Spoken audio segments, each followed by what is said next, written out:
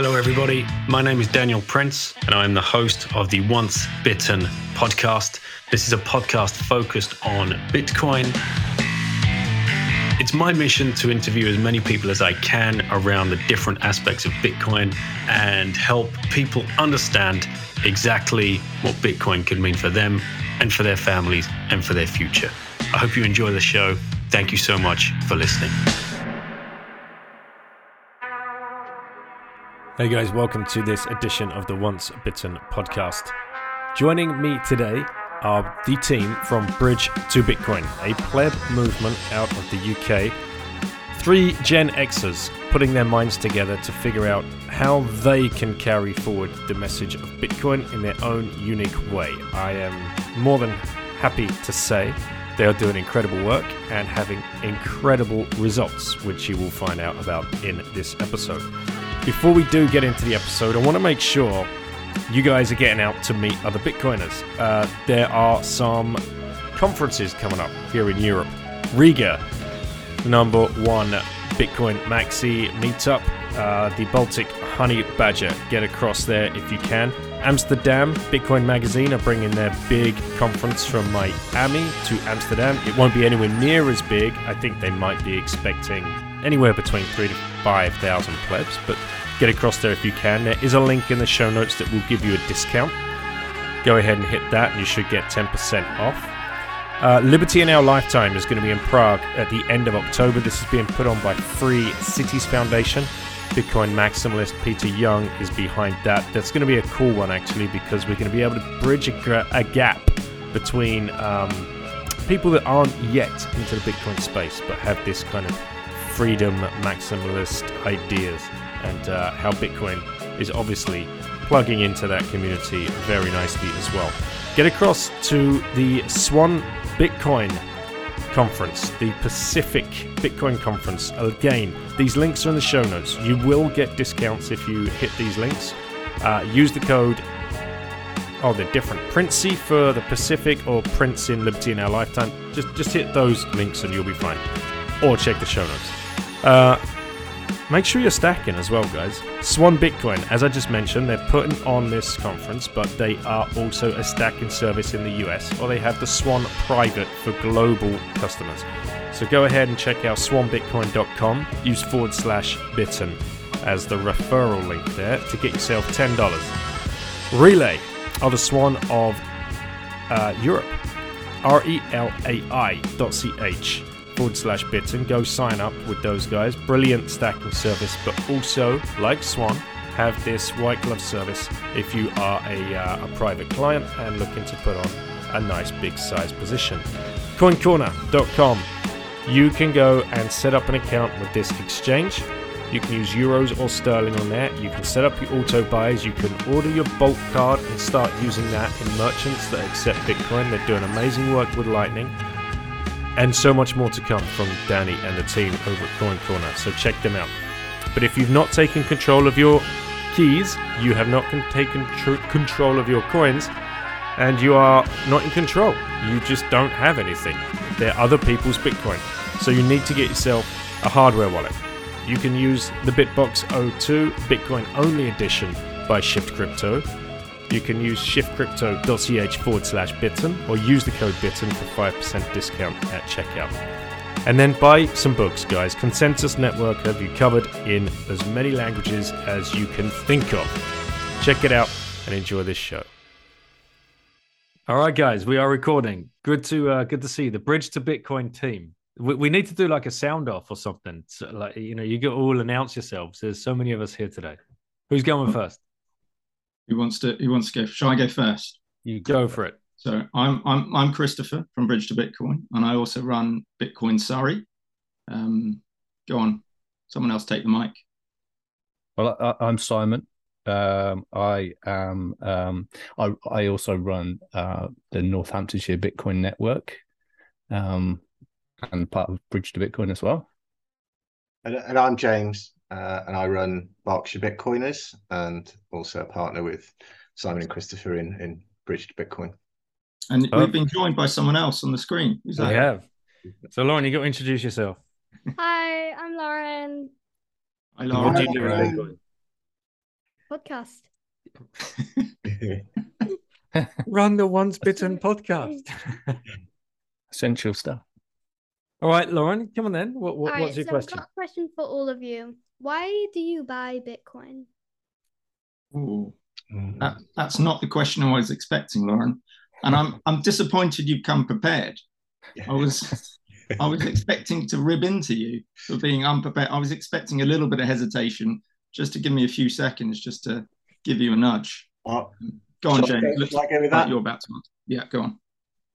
So I'm at or nearing retirement. Spent 20 years in financial services, and I'm worried about the money system. So that's why I buy Bitcoin, because I see it as a safety net for things going wrong, which is significantly worrying if you've spent your life laboring to build up some assets, and then you worry, you may still have many years left, inshallah, but you're very reliant upon the system, the monetary system continuing to exist more or less in its current status. And you've sold your time. You're in that part of your life where you perhaps aren't going to have so much time left to sell, and you're relying on living off the assets that you've built up during your working life. So that's why I buy Bitcoin. All right. That's a good reason. I mean, Thank every you. reason's a good reason. It's a good question as well. It's a good question. Thank You you. can tell by the fact that we're all stumped, thinking on our feet here. So, Lauren, are you going to put because these guys, they're going to say, no, you go first. No, you go first. So you've got to decide. Is it Simon or Chris? I'm going to go Chris, because then he can get it over and done with. Oh, thank you, Lauren. I like the spin you put on there. Smart. Like it. Thank you. Why do I buy Bitcoin? Bitcoin, I guess there are many reasons, like for many people. It's multifaceted why I buy Bitcoin. Bitcoin makes me excited. It gives me hope for the future. It's the hardest form of money, so I know that my savings won't be eroded. I think it's a leveling playing field, if you like, for everyone across the globe. It makes me really excited, gives me hope. I'm going to keep it short and brief rather than ramble on about all the positive attributes of Bitcoin. Go on, that's me done. All right. Well, I buy it because I suppose after I've slowly ramped up more into it as I've spent a lot of time studying it, and the more I've studied it, the more I realize I need to be more invested in Bitcoin, and to the point where I'm 100% invested in Bitcoin now. But I buy it because the reasons the other guy said. I mean, it is the greatest money ever created, and so why would I put my money into a lesser money? Bitcoin's the greatest money, so that's the only money I need to use to store my value and my wealth. So Good answers. Why do you buy Bitcoin, Lauren? I knew that one was coming. Sorry, I know I'm not the interviewer here, Dan. Sorry. Why do I buy Bitcoin? You don't. Yeah, that's what I was gonna say. I don't. I only get Daddy gives it. No, you earn Bitcoin. From the podcast. Mm-hmm. So that there is a little difference, I guess. Well, no, when you get birthday money and things like that and Christmas money, you do convert it into Bitcoin. So you do buy and you do earn Bitcoin. So, but why? Because I have a dad and he talks about it a lot, so I listen sometimes. And I think it's just amazing on how one person just did this, and then it can just change the world. And it's just so helpful too. And also I might need it in the future, so it's good to put it in and have it. Oh, you will need it in the future. Yeah, definitely. Looking after your future self. Instead of it going down, when you just put it in the banks, it goes up. And that will be even better, because if you put it in for I don't know, a couple 2 years, maybe longer, you get more money than you did in the bank. Instead, you lose less, like, like more money. And in Bitcoin, you could just take it out whenever you want. But in the banks, you can take it out, but you always lose, like, I don't know, like a couple pounds, or it won't let you take out that much money because it's too much, or like, you need a reason to take it out for, like, it's just. Good answer, Lauren. Good answer. I'm going to turn the tables on you. So I've got a follow-up question for you. All right. So your dad said you earn Bitcoin. You don't buy Bitcoin. So do you get the choice as to whether or not you earn Bitcoin for your chores or whatever it is you're doing, or you can take fiat or something else? The reason I ask is because my kids, they have the choice as well. So they can either have X number of Satoshis or something else, like a Pokemon card or something like that. And they sometimes choose the Satoshis and sometimes they choose a Pokemon card. Right. So my dad did like a sheet of chores, like, vacuum the cars, like bring logs down from the woods, or like stuff like that. And he says like 4 years, 2 years. We can ask him to put them into Bitcoin, or we could just keep it like what you said. You can do the chores first. Yeah, but we don't do any of the chores. We don't do any of the chores. So, but do you always go for the Satoshis, Lauren, or do you sometimes go for fiat or something else? I sometimes go for fiat because I have a little piggy bank and I want to put some money in it. So yeah. In the years I go back, just open it and like, oh yeah, I earned this. And do you sometimes go for fiat because there aren't many merchants in your area that accept Bitcoin? See the segue there? Do you like that segue? Yeah, but I don't see myself using it actually. Maybe when I'm a bit older. But I have no reason to buy anything yet with it. And I mean, there's some things that I find cool, but I'm just like, it's not worth it. So what do you do with your fiat money then? You sometimes just ask for fiat. keep it, and then like sometimes I'm like, oh, Bitcoin, or like sometimes when it's our like birthday, my dad reminds me of Bitcoin. I was like, oh yeah, there's some like that. I'm like, oh yeah, maybe convert a bit more like that too, or like, no, I just think of it sometimes, but not a lot. Okay. You're almost living a Bitcoin standalone. We got some work to do with you, Laura. You're nearly there. You're nearly there. You're nearly there. Almost 100% Bitcoin. I like your low time preference, though, that there's not much that you want. I like that. That's good. Thank you. Think of anything you want right now? Carrot cake. So much for the low time preference. That is literally straight from the gut, that answer. A whole one or a slice? Slice. Oh, right. It's too much. Right. Okay. All right. Any more questions? No. Okay. I don't think so. Well, do you want to say goodbye to the guys? Great to see you, Lauren. Bye, Lauren. Catch you again soon. Bye. I thought Lauren was going to come up with a more obvious question, like, what do you guys do? Or what did Bridge to Bitcoin do? Or something, a nice sort of intro question, rather than that hardcore grilling. Why do you buy Bitcoin? Yeah. You never know what's going to happen, mate. That's the beauty of it. Yeah, there's very little prep beforehand. In fact, she tells me off because she's like, I say, Lauren, we got a podcast in 15 minutes. So why didn't you tell me that? Yeah, I did tell you this morning at 9:30, but like clearly that's forgotten. So anyway, you guys all have kids, so you know what that's like. Yeah. Before we get into like who you guys are, what you do, and how you found Bitcoin or whatever else. Big cheers to the moon. I think everyone's got a beer. So toasting Satoshi. Simon, you have an Adnams, I see. Shilling Peroni, James. Chris is shilling the Bridge to Bitcoin mug. What do you have in there? I'm sure it's very. I'm caffeinated up. I haven't beered it up because otherwise I'd probably be asleep by the end. My kids were up during the night, so I've been up for many hours. So I'm on the caffeine. You remind me of that Blackadder episode.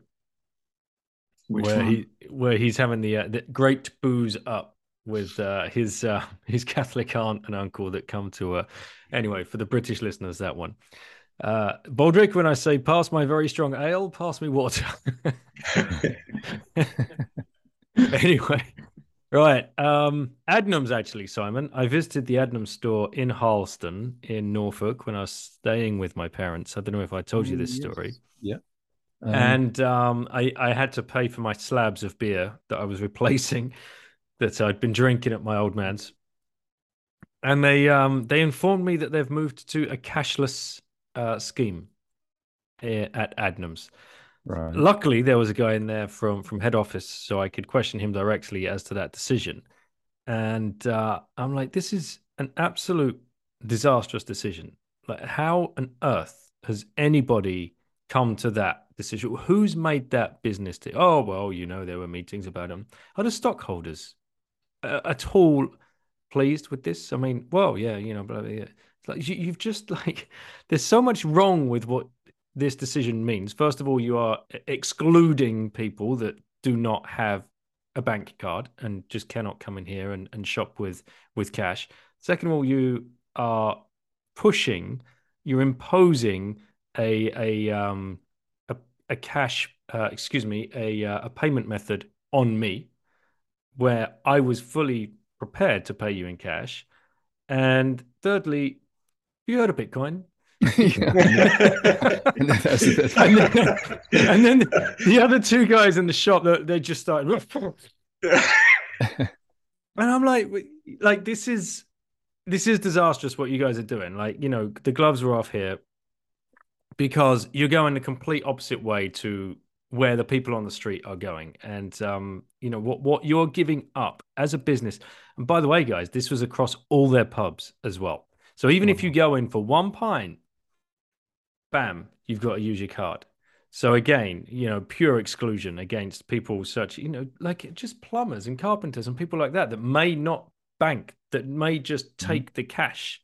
I'm not talking about like homeless riffraff, which they, that would be their argument, right? The top brass argument.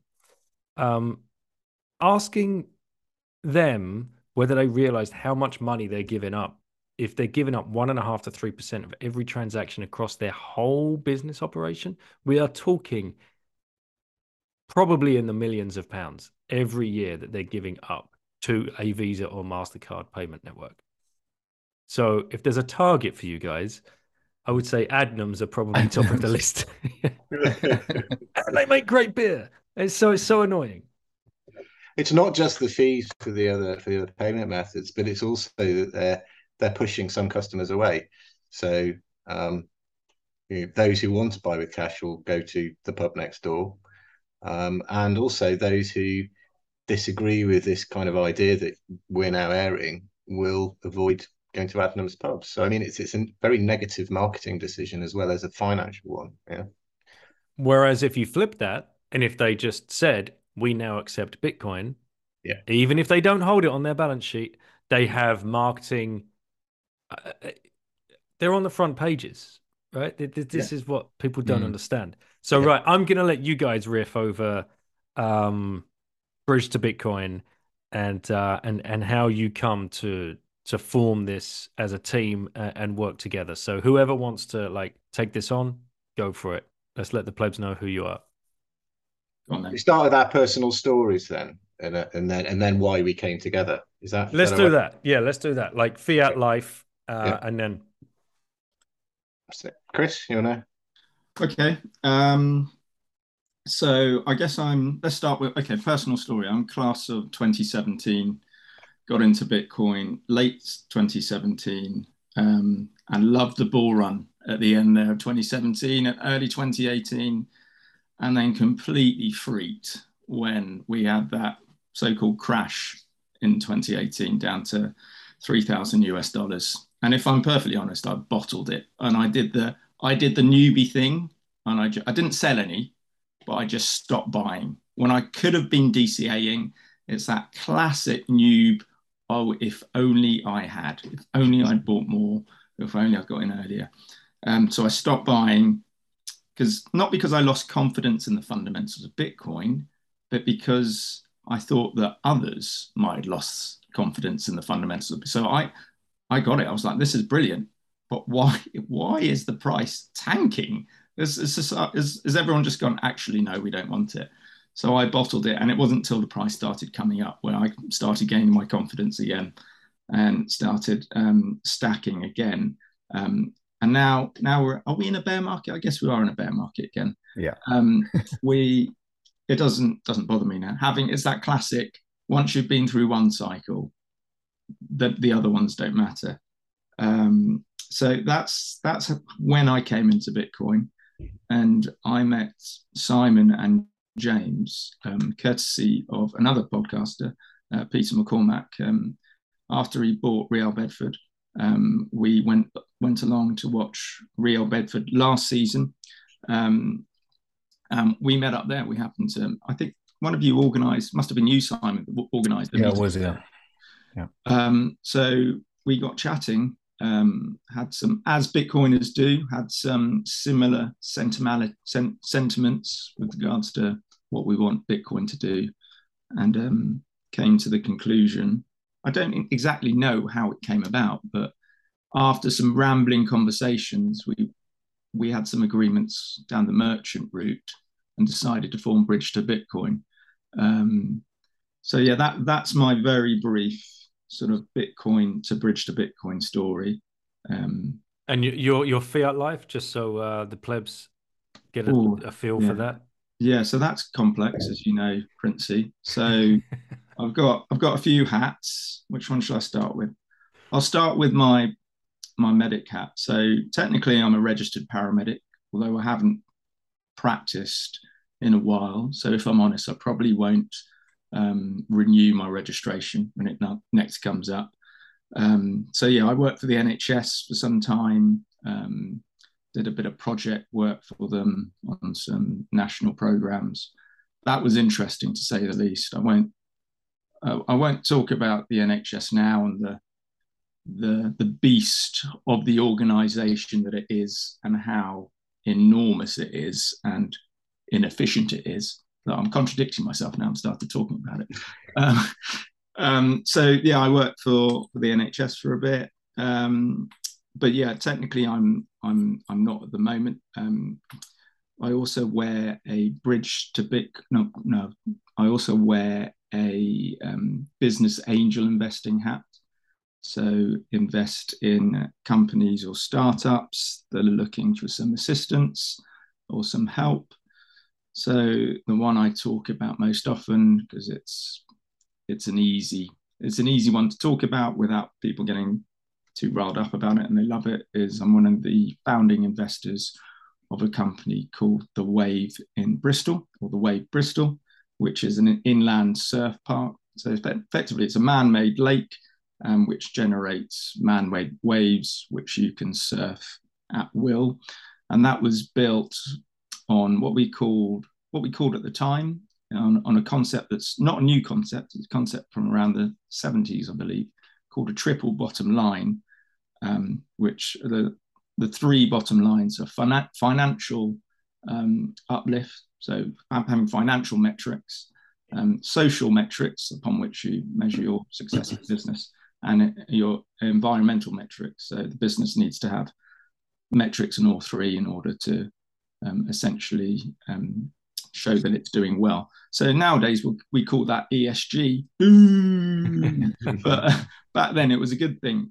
So yeah, it was built on those triple metrics, on that triple bottom line.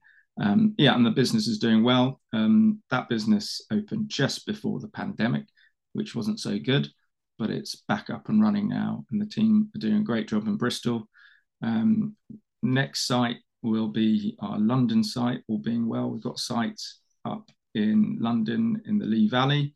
So the Lee Valley Authority are very keen, which is great. And there are other people who are looking to get on board with the Wave. So hopefully at some point there'll be other locations of the Wave, but I'm not involved in the operations of that. So the team touch base with me every so often. Actually, I'm hoping to catch up with one of the team very soon to talk about another site, which I won't reveal. Okay. Does the Wave accept Bitcoin? I have sowed the seed, and so I'm on it, and I'm excited for that. Not yet, and Coin Corner actually. So the business development team at Coin Corner. So Jenny and Ben, shout out to them if they're listening. They are keen on hopefully them going down the Coin Corner route. So I'm on it, and hopefully we'll get them down to the Wave if they want to go down the Coin Corner route, which I think is probably the best route for the Wave. So hopefully won't be too long. So we've got a little bit of orange pilling to do. It's quite a big operation as a board, and so there are quite a few pills to sow, if you like. But hopefully we'll get there. I'm sure Joe Hall from Cointelegraph, Joe Nakamoto, he'll come down and help you. He's a big surfer. Yes, I was talking to Joe. When was it that we saw it? Was it last weekend? Yeah, he was at Real Bedford meetup. Yeah. Yes, I gave him a lift to the station afterwards, and we were chatting. Right, that's right. Yeah. And surfing. So yeah, we'll have to get Joe down there to do some orange pilling as well. Maybe have a Bitcoiner orange pilling session. Yeah, at the I'm Wave. up for that. I'm up for that.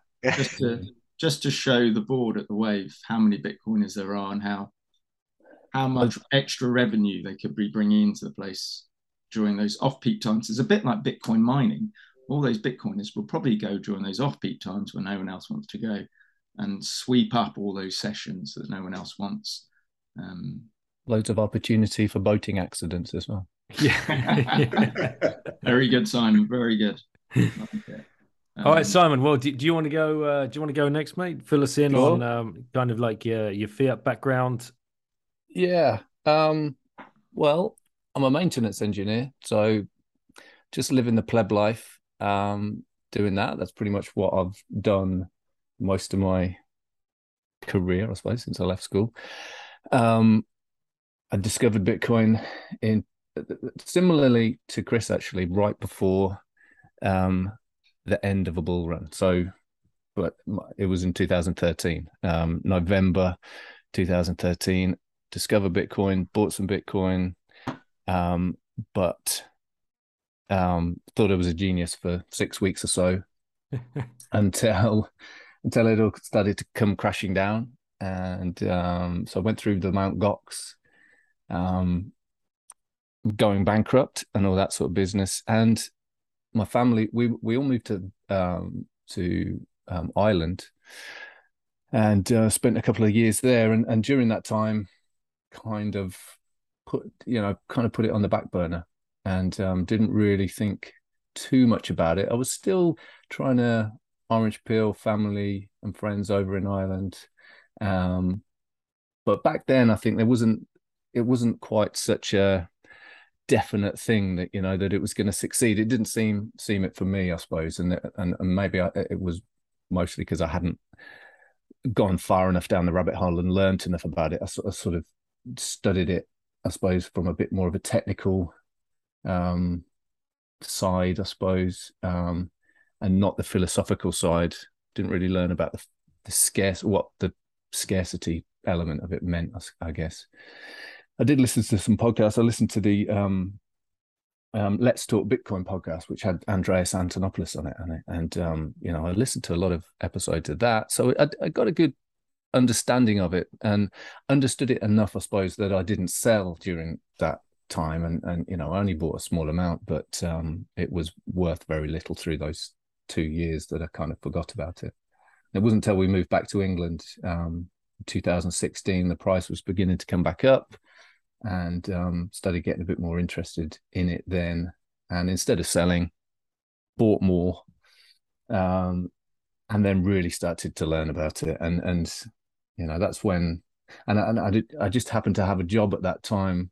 Being a maintenance engineer, I guess it's a bit like being a firefighter or something, where in some instances, and this particular job was where I could sit around on my ass really a lot of the time at the computer, waiting for something to go wrong, and I could just read essays. That's when I started reading things like Shelling Out by Nick Szabo, and The Bullish Case for Bitcoin, and all those, just going through that Nakamoto Institute website. I would just sit there, that bookmarked on my browser, and every day I'd be reading those, listening to podcasts, listening to your podcast, listening to Peter McCormack's podcast, and what's Citizen Bitcoin? I used to listen to that one. Brody, yeah. Brody, yeah. Used to listen to that. That was a good one. Loads of those, and that just really, it just flipped it for me. And you know, like a lot of us, it became the only thing I could think about, and you know, annoyed my wife with the continually talking about it. So I mean, you said that in the past tense. Yes, well, I don't annoy her anymore because she's kind of orange pilled, so we talk about it together, you know. So and she, you know, she very much got on board with me. In a lot of ways, listening to Daniel's podcast. I mean, I said this to you before, where the guests that you have on really are in the alternative. Not just, you're not talking about macroeconomics and stuff all the time, you know, like some podcasts. So you would have a guest on that was talking about nutrition, and I would be thinking, this would be like, she would love this podcast. But it's talking about nutrition through a Bitcoin lens that got her starting to think, okay, and it started to connect a few of the dots, you know, because we'd always watched, you know, those like Netflix documentaries and things about how the chicken farming industry was terrible, and she was really interested in that sort of stuff, and how the food system was really going down the toilet and had gone down the toilet a long time before, you know. So that brought her, it connected dots for her, you know, how it was really the money that was broken, and that was making the food system broken. And so that brought her on board. So that was great. So we would talk about that kind of stuff together. But we didn't really have any other friends that were into Bitcoin as much as we tried to get more of them into Bitcoin. Nobody was really, I mean, I got some friends that would buy a little bit, but then certainly weren't Bitcoiners. So I think that's, I don't want to get ahead of things, but that's probably what inspired me really to start Bitcoin Events.uk and to you know, start networking with other Bitcoiners and really start the meetup thing going, and find some friends. Yeah, exactly. You know, which is important. It truly is. Yeah. So yeah, and here we are today with living pretty much on a, you know, 100% in Bitcoin. You know, and this was the killer moment a few months ago when she actually suggested that we sold the house to buy Bitcoin, and I knew my job was done. You know? Simon, you still have a house though? We still have a house, yeah. So I'm the one now, which is being cautious. Hang on. Really? You want to sell the house? No, we might rent it out. We're thinking of going traveling potentially. You know, after listening to some of Daniel's podcasts, you know, the Timothy Allen one especially was very inspirational to us. So that's the way to do it. We'll see what the future holds. But at the moment, we're fiat mining and putting as much of it into Bitcoin as we can. All our savings are in, and hoping for that Bitcoin future. Excellent.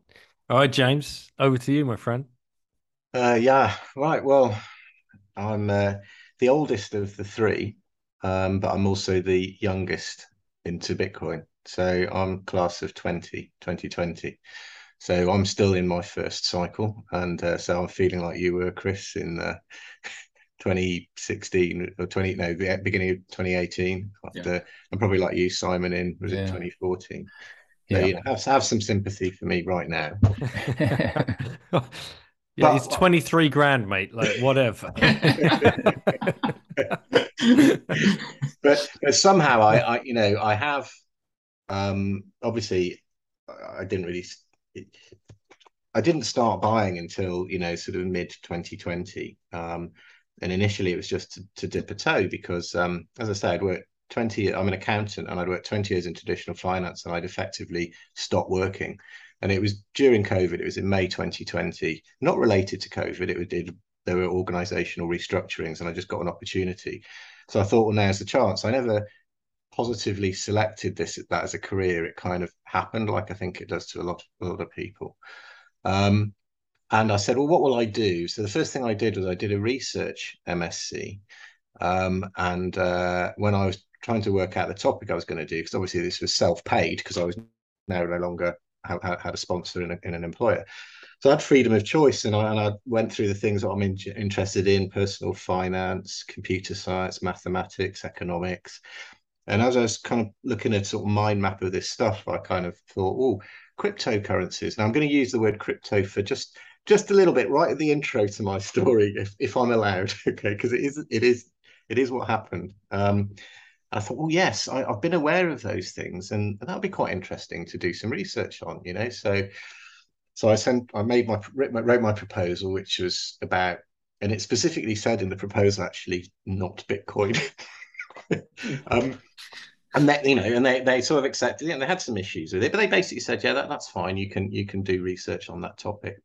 And then I started to do some reading, and reading about history of money, and then I read some quite fiat type books, and then in June 2020 I read the Bitcoin Standard, and I started to want to reshape my research topic. So I went back to my supervisor and said, can I kind of adjust this and twist it around? And so eventually the proposal topic became Bitcoin versus gold, and it was just an analysis of Bitcoin and gold, and yeah, over a time period, and looking at the price movements and stuff like that. Largely rubbish output, to be, if I'm honest with you, right? Like a lot of masters kind of research documents are. It doesn't really contain a lot of value. Probably the best value it has is that Chris can now go around saying, oh, we've lost him. He's frozen. I'm going to finish off what I like to advertise. So I like to advertise on James' behalf that James has a master's in Bitcoin as a result of his studies. I don't know anyone else who has a master's in Bitcoin. So I go around blowing his trumpet for him on behalf of Bridge to Bitcoin. So yeah.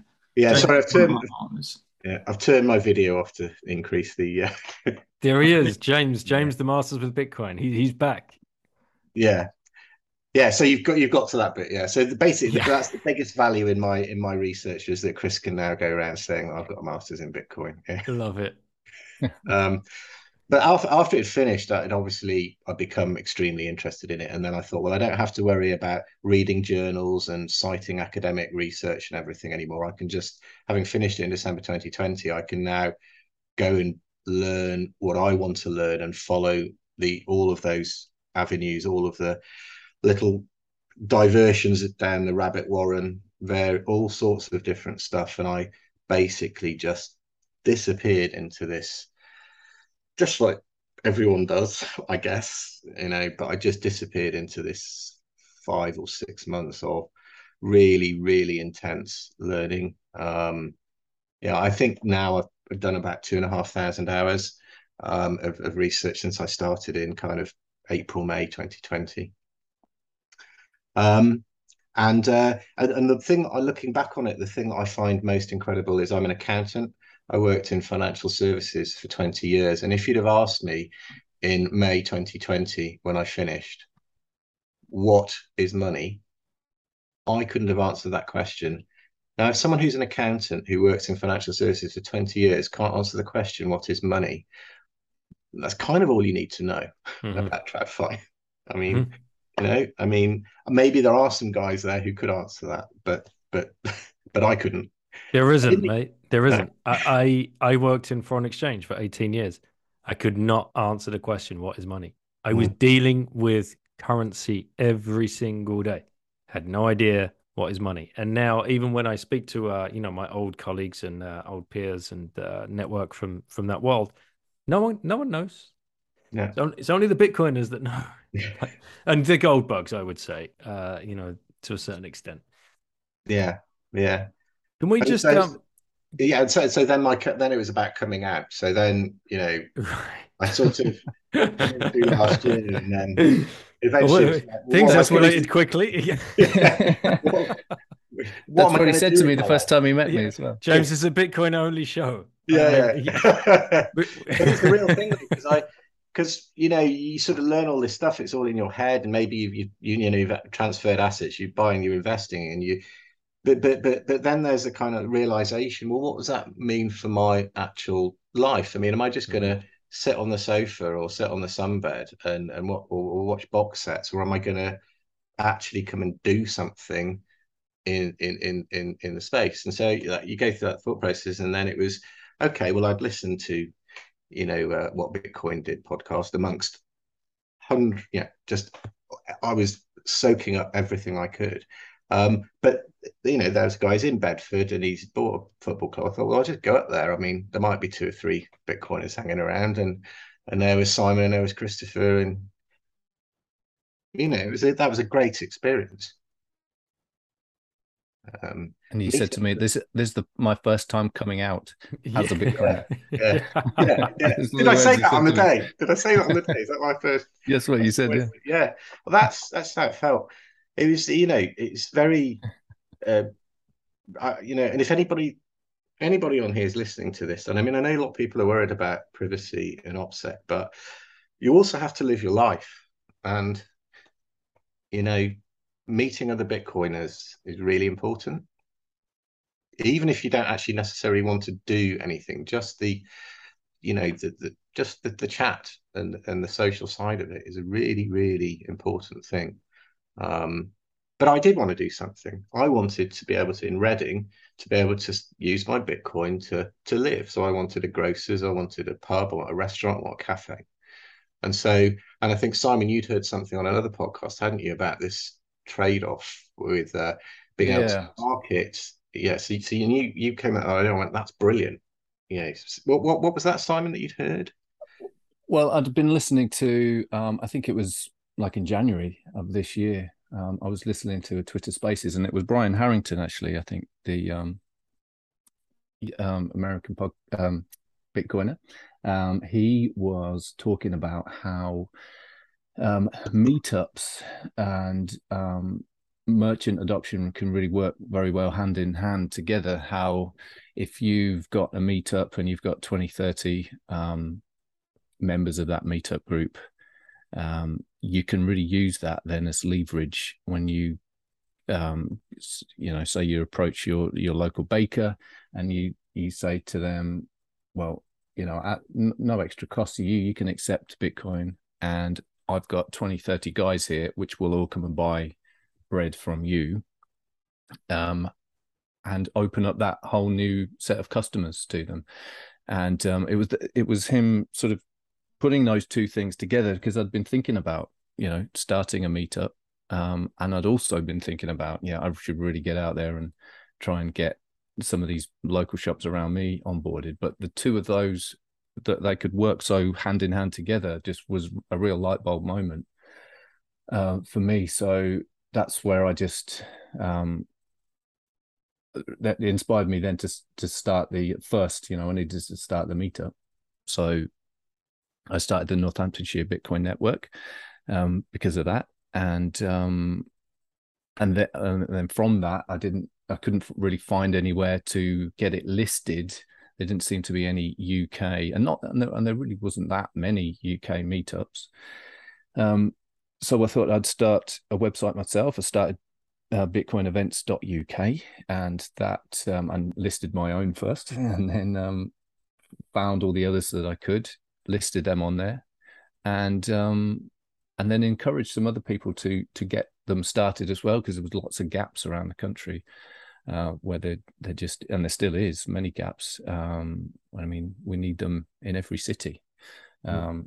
And I mean, one way I like to think about it is that every meetup is like a node. It's like we need nodes everywhere, because that each node is a little community from which we can spread out. And if there was a Bitcoin meetup in every city, the merchant adoption that can come from that is just absolutely immense.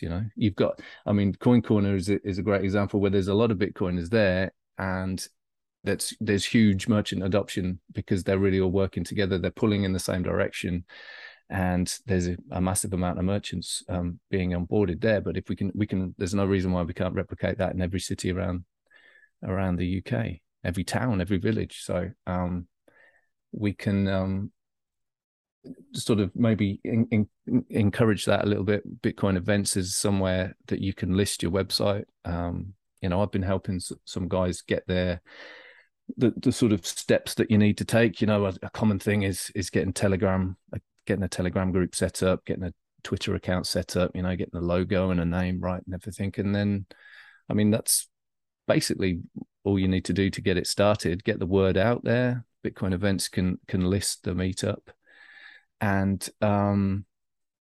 then from there they've just got to find a venue. I mean, and anything is better than nothing. Usually start small. It might be 5 guys that just meet up in the local pub for some beers. And at the point that we are at the market at the moment, you're not going to get a lot of sort of Bitcoin curious people. You're going to get Bitcoiners. You're going to get hardcore Bitcoiners that have been in it for a while, because they're the kind of people that that are going to want to go and meet other Bitcoiners. Someone that's just bought £500 worth of Bitcoin and forgotten about it in a wallet is not going to go and seek out other Bitcoiners. So at the moment, we get real Bitcoiners, and it's bringing those together. They're all coming out the shadows and coming to the events that we're organizing. You make new friends. And I was saying to these guys the other day, like a Bitcoin meetup is almost like it's like a wedding day. It's like a wedding day where everybody's the bride and groom, because everybody wants to talk to everybody, and it's exhausting in a way because it's just full on talking nonstop the whole time. And like we were all at Bedford, and what we were there for 10, 11 hours at the end. It was mental. I was absolutely exhausted by the time we got to the restaurant. I could barely string a sentence together. And because it was like 10 hours of full on talking, because you want to go around and talk to everybody. But that's what it's like. It's such great fun. Let's give the listeners an idea of what ages we're all at right now, because there might be some people out there are dying to meet other Bitcoiners, but they're thinking maybe they're too old, too young, like don't know. It's like I'm 46. How about you guys? I'm 47. 44. 53. All right. So this isn't a millennial thing, right? This isn't a Zoomer thing. This is Generation X. Gen X. Yeah. Lonely as fuck. and want to meet each other before we get put into the climate lockdown, right? We come out of COVID lockdown. We know climate lockdown's coming, so let's do this thing right now and build. And what you guys are doing, I think, like concentrating on the merchant adoption is a freaking awesome idea. So, Chris, why don't you lead off with why merchant adoption and why Coin Corner solved that problem so eloquently? Right. I was hoping that Lauren would kick us off with something like that. But anyway, we're almost an hour in, and we've got to the question I was expecting Lauren to put. So why merchant adoption? And maybe, because I don't think we've actually explained to any listeners who we are. We're, like I say, almost an hour in. But Bridge to Bitcoin, we essentially encourage and facilitate merchants to accept Bitcoin as a means of payment. And why do we do that? And ways we do, well, there are various ways that we can do it. So we offer a number of packages to merchants to do this. So they can go down a number of routes. A self-sovereign route. Coin Corner is big in the space. So those who haven't heard of Coin Corner, any noobs that might be listening, because I'm probably going to promote this episode of the podcast to lots of people, lots of new merchants who are new to the space. Coin Corner are big in the space. But yeah, there are various ways of doing it. And why would merchants want to do it? Well, I guess merchants would want to accept Bitcoin because, well, there are multiple reasons, but one of the angles we come at is that as a merchant, if you accept Bitcoin, you've only really got upside. There is no downside to accepting Bitcoin. In Bitcoin as a base layer is a little slow compared to what we have now. So it can take up to 10 minutes, or it can take 10 minutes for a transaction to be confirmed. And there are fees associated with it that might make buying something like a coffee not so efficient.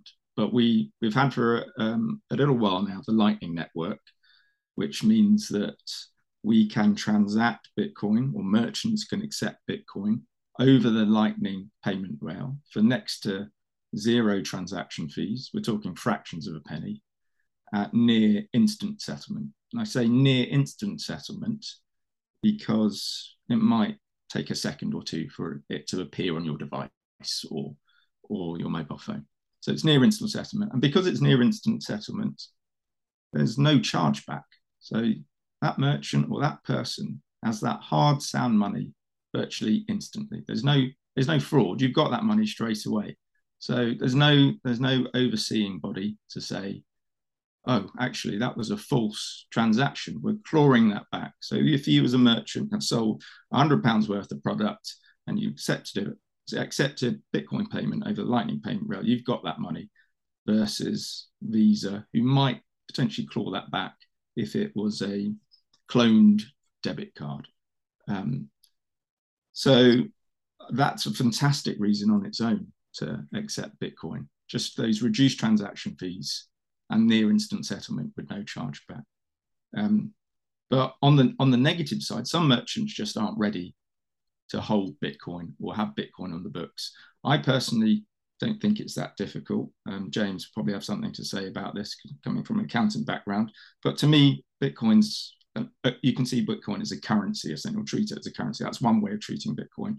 Accountants will treat it in various different ways. But so I don't think it's personally that difficult, but it's everyone's prerogative as to whether or not they want to make their accounts more difficult. And this is where I really like what Coin Corner have done. So Coin Corner in recent months have released the Bolt Card, and the Bolt Card has taken the Bitcoin world by storm. So those who don't know what the Bolt Card is, it's a contactless Bitcoin debit card, and the Bitcoiners love it. And if I'm honest, I was initially a bit poo-pooey about it. I was just like, we've got that technology already. I don't know why everyone's so excited by it. But what caught my imagination was what they were doing with the merchant app. So as a merchant, if you accept Bitcoin and you have a Coin Corner merchant account, you have the option to accept Bitcoin payments. But at point of sale, you can flip that Bitcoin straight into pound sterling. So what that means for a merchant is they get the benefits of near instant settlement, so no chargeback, and near zero transaction fees.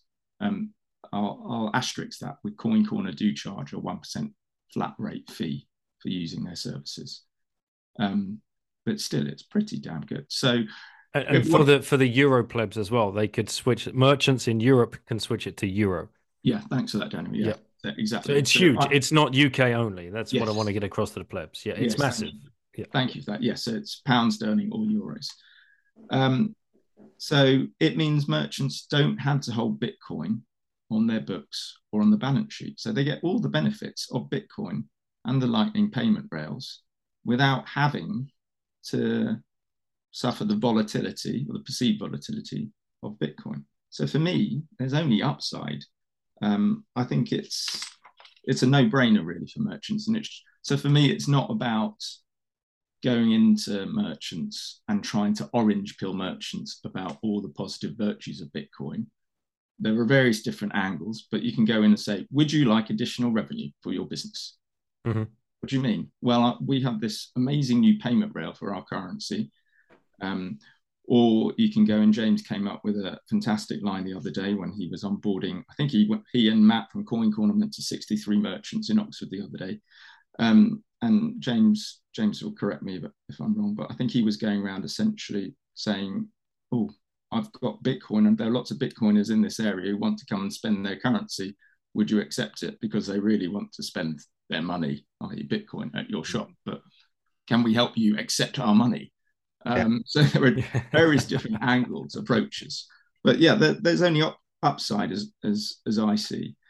And for me, I kind of, some people, maybe Bitcoin maxis might not be so on my side with this, but I kind of prefer it if the merchants flip the Bitcoin into pound sterling.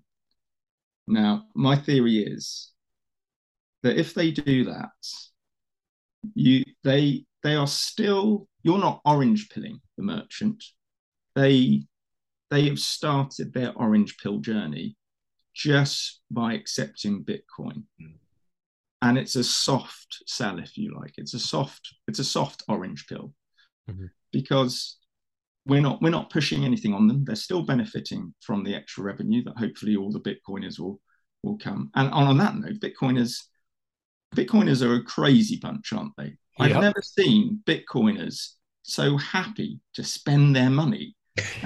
Now, if you haven't seen a Bitcoiner go to a shop and spend their Bitcoin, you will be amazed. When Bitcoiners go and use their Bolt card or their QR code, whatever it is, they are ecstatic. They turn around to their friends, they record it on their phones, and they go, yes, I bought a coffee, this is brilliant. And then they tweet it on social media like it's never happened in the world. And they're so happy to spend their money at those shops. And the catchment area is huge. Like, these merchants will get customers from virtually all over the country. Bedford was a good example at the Bedford meetup, and all other meetups. At the Surrey meetup, we get people from all the way down on the south coast, from all the way, the middle counties of England. We get people from all over the place. So people will come. The catchment area is huge, is what I'm saying. And customers, Bitcoiners, are so happy to spend their money. So for me, my theory is that will start the orange pill. That will help with the orange pill journey for those merchants or those workers in those shops, because Bitcoiners will be coming in and they'll be the happy customers. They'll be the ones coming in, they'll be really happy to buy their paninis or whatever it is, really ecstatic. Oh, I've never tasted a panini so good because I pay for it in Bitcoin. This is amazing. And it'll make those owners hopefully think, if we have enough Bitcoiners coming in, those owners, those merchants start thinking, something about these Bitcoin. They're so happy. I don't understand. We're in a recession. There's war going on. Everyone's poorer. But these Bitcoiners, they're so happy, and they want to come to my shop. They're positive people. They're so nice. There must be something about it. And that orange pill will be a slow, natural orange pill. Those merchants will maybe ask a couple of the Bitcoiners who don't seem too maxi or too toxic. They might go, oh, can you tell me a little bit about Bitcoin? And it will be that slow, it won't be a hard sell. It'll just be a slow, natural learning process for those merchants. And slowly, hopefully, they'll understand Bitcoin more and more. And then eventually they'll go, actually, I'm not going to flip it into pounds anymore. I'm going to keep it as the Bitcoin because I get it. And I see the positiveness of my Bitcoin customers that are coming in, and they've shared some resources with me. They've told me about this local meetup, and now I'm going, and eventually merchants will swallow that slow orange pill rather than us. And again, this is maybe a bit controversial by me, for me to say, but I think that orange pilling on an individual level is not very efficient, and it's really resource heavy, if we're honest. Our conversion rate, if I can use that phrase, when we try and orange pill individuals, I imagine is pretty poor, and it's hard work trying to orange pill individuals, and it's a massive rabbit hole to fall down to try and explain to someone in a few minutes without their eyes glazing over and then wanting to walk off and then thinking, this sounds like a cult. He's trying to embroil me in a cult. He's talking about how it's going to change the world, how it's going to be better for people, how it's going to solve all the problems. Bitcoin fixes everything. He's a lunatic. On my Friday night. Yeah. So yeah, my thesis is that merchant adoption, I think, is where I would like to see Bitcoin is putting all their energy, much more of their energy, rather than trying to orange pill on an individual level. Let's try and orange pill merchants just to accept Bitcoin on the Lightning payment rails. And we're then doing, even if those merchants aren't keeping the Bitcoin, you're then increasing the liquidity of Bitcoin and its use case, even if they're not holding the Bitcoin. That liquidity is going up every day. And by doing this, by just going into concentrating on merchants, it's slowly orange pill the country. If we can get a Bitcoin accepted here sign on every high street and then every other shop, slowly it will become the norm without us having to go around saying, listen, people, Bitcoin fixes the world. I think it's much easier to just slowly slip Bitcoin in. It's another currency next to your Visa, MasterCard accepted here sign, Bitcoin accepted here. It's a much softer way of introducing it to society. And I think more efficient. It will just become integrated into society. And before we know it, hopefully, Bitcoin will be accepted here and people will be naturally orange pilled without us psychopaths trying to tell them it's going to fix the world. And a working story for you. I spent about 3.5 weeks back in the UK and finally convinced my brother and his girlfriend Sam to start accepting Bitcoin at the Suffolk Jungle Room in Metfield in Suffolk via Coin Corner merchant account and accepting Bitcoin. Bam! Like James turned up for a meetup. Like you said, the sphere of influence, that catchment area. That catchment area. Ben Weeks turned up. He was an hour and a half away. He came with his kids and he bought the little Bitcoin chips. And we did that video that Bitcoin Magazine picked up on and has been seen, I don't know how many tens of thousands of times. But the business alone in 3 weeks, I think we had 2 or 3 meetups. A couple of randoms turned up from God knows where just to say, I heard you accept Bitcoin. Yeah. And then Matt from Coin Corner, he was coming down for the Oxford City thing, took a 3.5-hour detour to come to the Suffolk Jungle Room. They'd taken £600 worth of business in Bitcoin in 3 weeks. In Bitcoin. I'm going there this weekend, actually. There you go. Yeah, and my auntie lives in Norwich, so we're gonna go for a spin over and go and see them. Make sure they're open because they're camping right now. So okay. Right. Call ahead. That's all I'm going to say. But yeah, Chris, just to back up what you were saying there, for merchants that are listening, this is real. Like this is almost free marketing. If you're a marketer listening, if your job is marketing your business to people, to draw people in to your shop front, to your cafe, to your product that you're selling online, doesn't matter what it is. All you have to say is Bitcoin accepted here. And you can sign up with Coin Corner and you can flip it to pounds or euros. And no one's none the wiser. The shopper's happy because they've been offered another avenue in which to pay for their goods. Like I was talking about at the beginning with Adnams, just like the complete wrong approach. Yeah, I completely agree. It's an additional revenue stream essentially that maybe wouldn't be there for them. And they spend billions of pounds of like think tanks and meetings and like how can we increase revenue, what little widget do we need to add here, do we need to cut our supply chain on this? It's like, guys, accept Bitcoin, see what happens. And it's a good point you make about the marketing because we, as Bridge to Bitcoin, we will facilitate that affinity marketing. We will spread the word for them. Yeah. We will put them on the bitcoinevents.uk website on the map. We will tweet it out via our Bridge to Bitcoin Twitter account. We'll tweet it out via our local groups as well. So they get free affinity marketing from us. There's only upside. And I'm going to go back to what you were talking about earlier, and Simon, you were essentially concentrating on in terms of how important the meetup scene is. So for me, as Simon said, I won't reiterate too much what you said, Simon, but that's a part of how I think merchant adoption will be successful, as Simon said. I think it's really important for people to set up local meetups. Often, you said it on another podcast, Simon. I think you inspired people to set up local meetup groups, because it's so great when Bitcoiners who have only been on the internet finally meet someone in real life. There were a couple at the Bedford meetup that we helped organise. So for those who are listening, Bedford had its first Bitcoin meetup at Real Bedford, which we assisted with organising. And there were a few messages from people saying, I'm finally going to meet some Bitcoiners in real life, and chatting to them afterwards. It was, they were ecstatic, because it can be really lonely. If you've never been to if you're a Bitcoiner listening to this and you've never been to a meetup, it's a wonderful thing, because then it's real, and these people are normal people. We're normal people. We're not psychopaths. Sometimes it comes across as quite strongly on Twitter, but if you go to a meetup, it's wonderful, because then you can talk about Bitcoin without people looking at you funny, like you're a chancer or you're a weirdo who's joined some cult.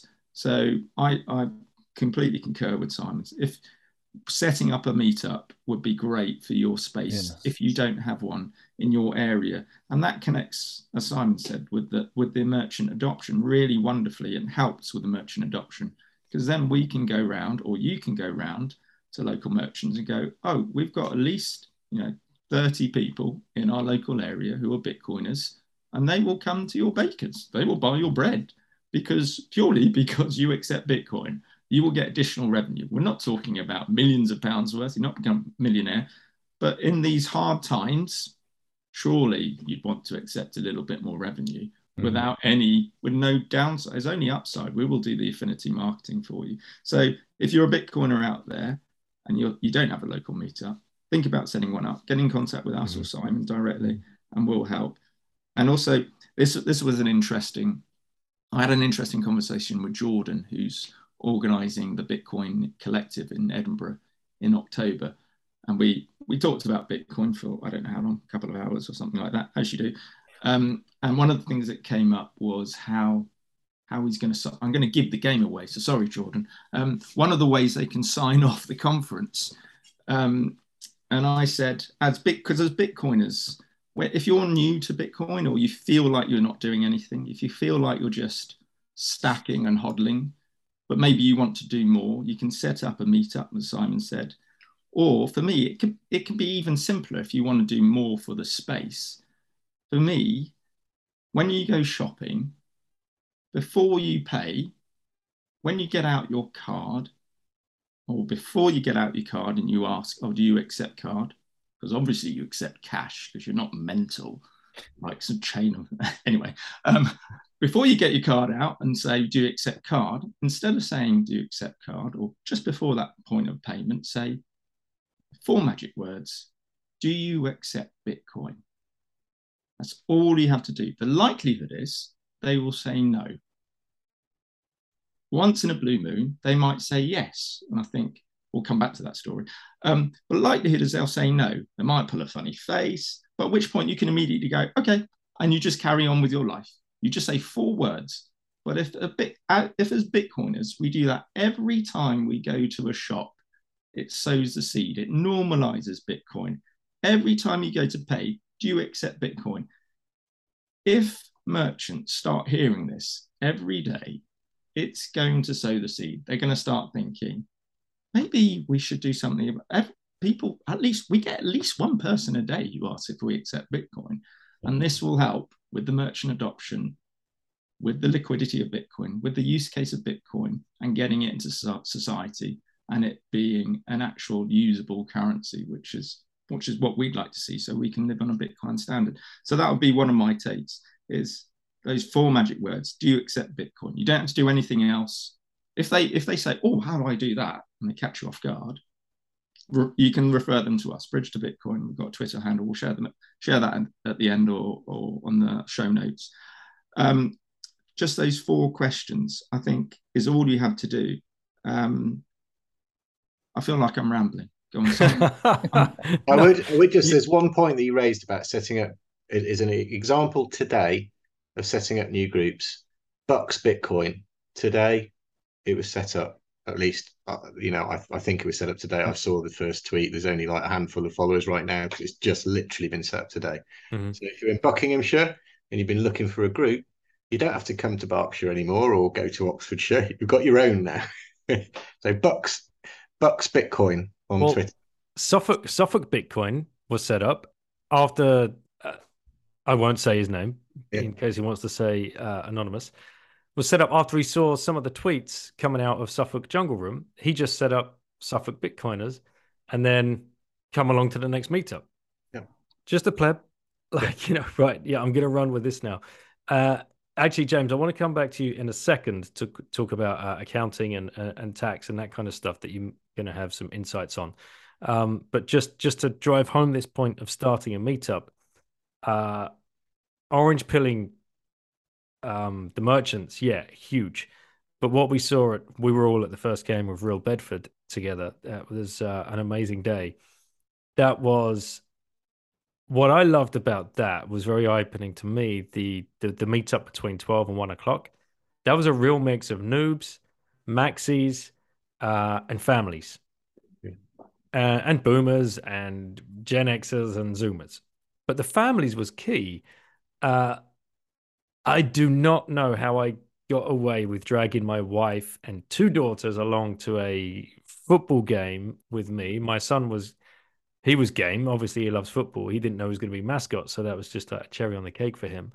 Simon, you were there with your 3 daughters as well, and your wife Val, and our wives just like cracked straight into it. Didn't stop talking for 3 hours. We didn't see our kids. I don't remember seeing them until we were trying to all go out for dinner somewhere, and even then they were all in Chris's fucking car because they left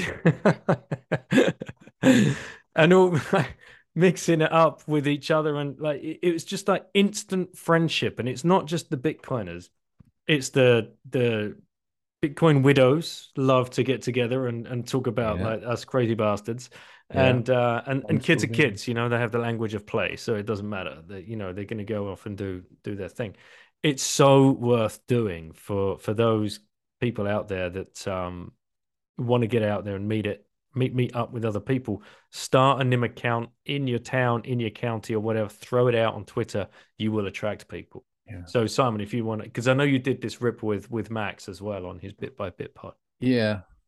Well, I think it's one really important thing to say is that it's something that you can do to contribute to the community without having to be if you're not a coder, you don't write code, you don't understand Austrian economics, to the point where you can go on a show and talk about it, but you get Bitcoin, whether however well you get it, you're really just able to contribute in that way. You can start a meetup. Everybody can do it. It's really simple.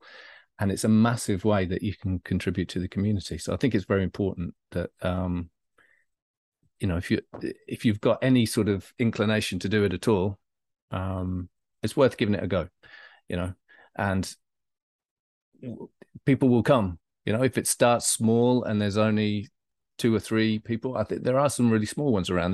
There's one in Canterbury. I know they only have 3 or 4 people that sort of turn up to their meetups, but they're still meeting up once a month. And hopefully we can help them get some more numbers. And I'm hoping to go down there and visit them. And it doesn't matter, big or small, start the meetup. And we're just, like I said before, we're in that point in the bear market now, and if we can get meetups happening in a bear market, we're really building a strong foundation of hardcore Bitcoiners, which then when the new people coming in, after the next halving, if the price starts to go crazy again, I'm sure, which it will, there'll be people that are curious about Bitcoin, and then we will have these meetups, which will at that point been going for quite a while, and we can we can do talks, we can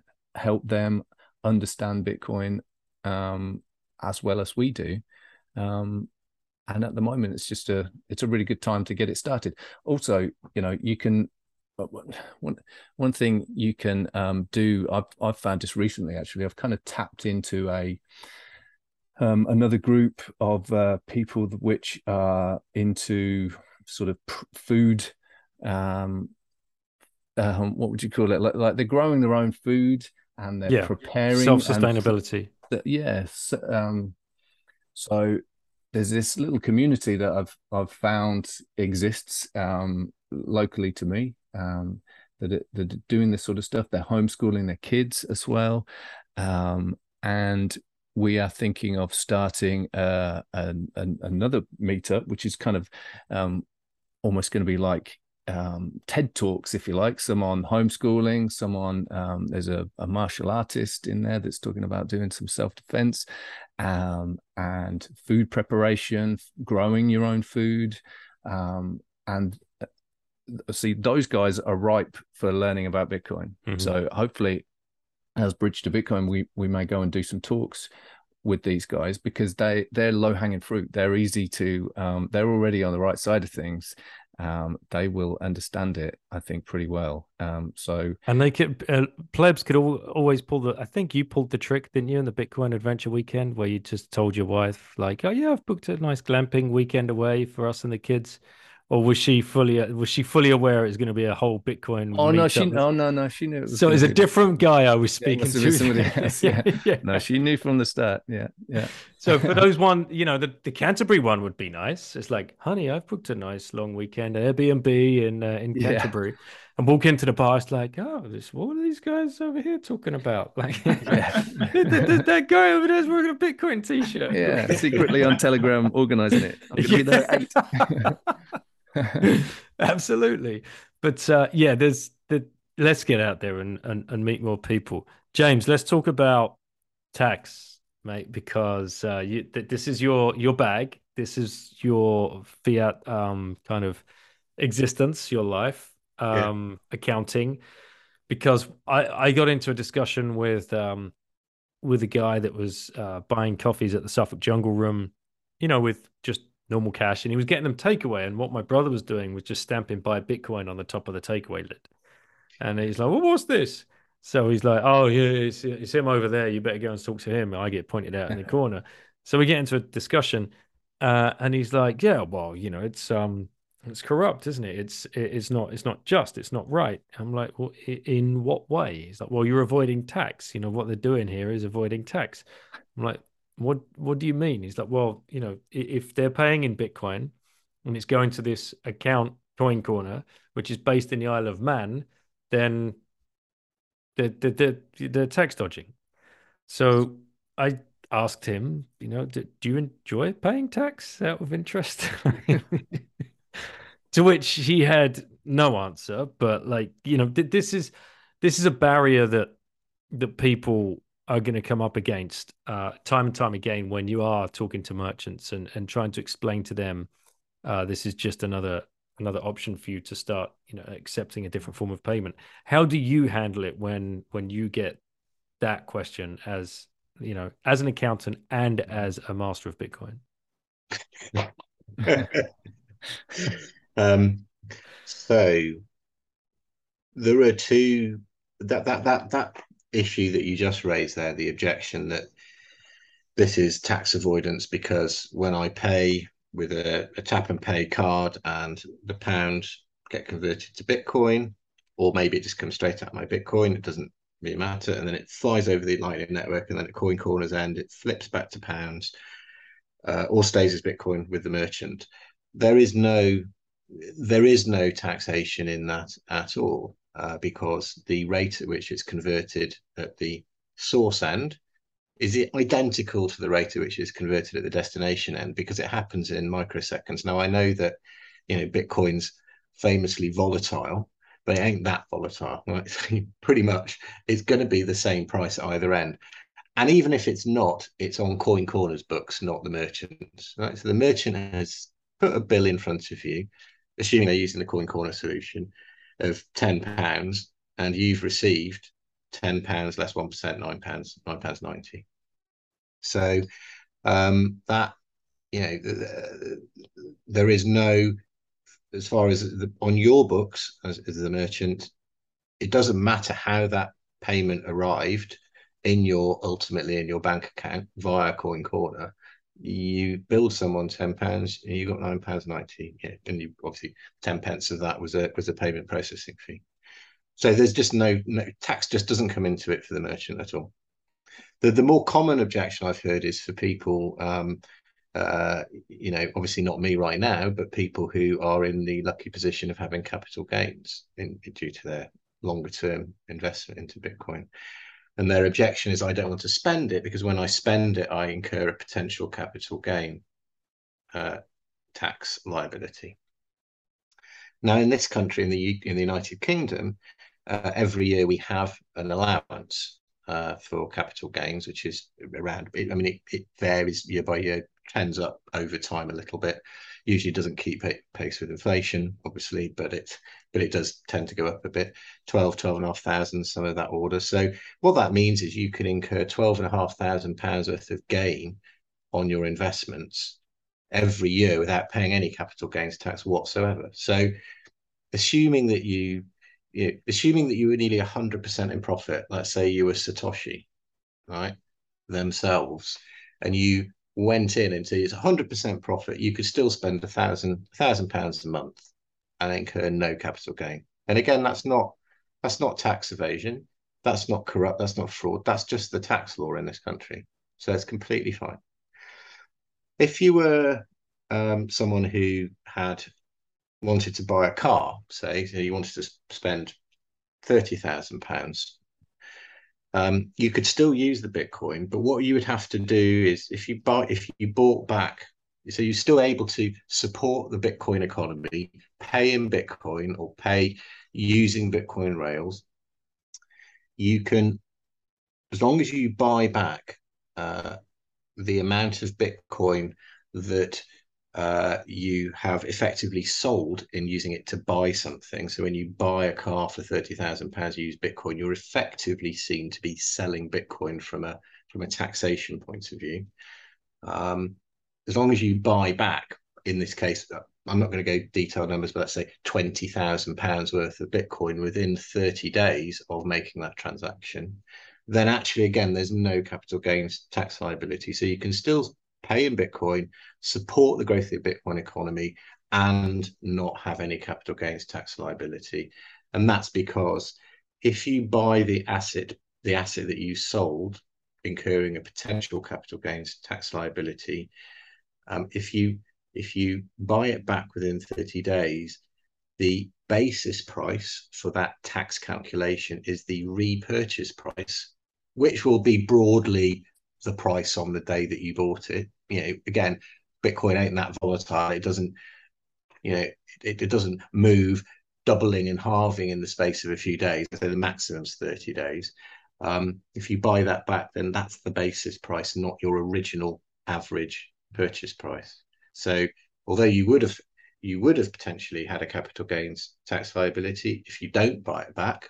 If you do buy it back, so in other words, you have some fiat, or you have some fiat, well, you're going to have some fiat. You've got to have some money to buy the car. So presumably, if you've got some fiat or you've got some earnings, then you can just translate that back into Bitcoin after purchasing the car. So there's no reason to not execute the purchase trade using Bitcoin if the merchant accepts Bitcoin. And I think that's the key thing to note, is that there's no reason not to use that if the merchant accepts it. So you can be a good Bitcoiner, support the industry, and not incur a capital gains tax, even if you're hugely in profit in your Bitcoin holdings.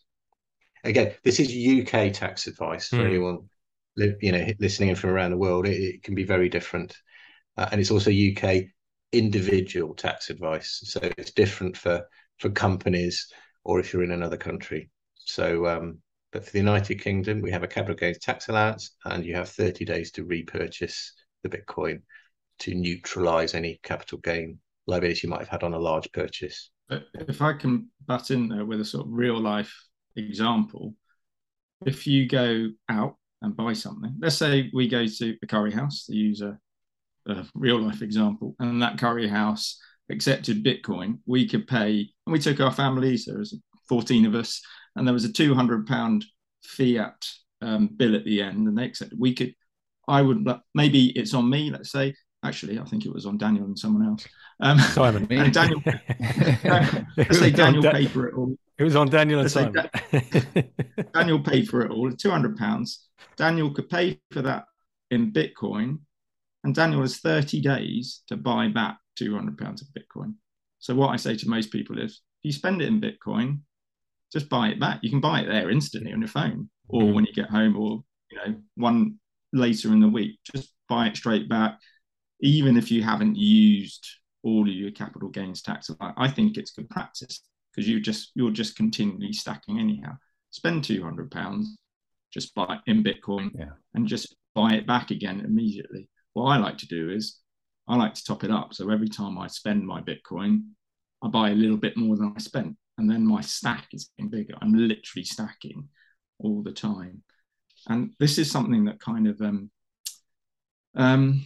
it interests me in so much as I understand some people maybe have an OPSEC concern in terms of, I think that might be the reasoning for some people why they don't want to spend their Bitcoin in this country. As James says, other countries have different tax laws, but maybe they don't want to expose themselves as Bitcoiners. But for me, if you're just stacking and hodling, you're not really doing much other than hoarding Bitcoin.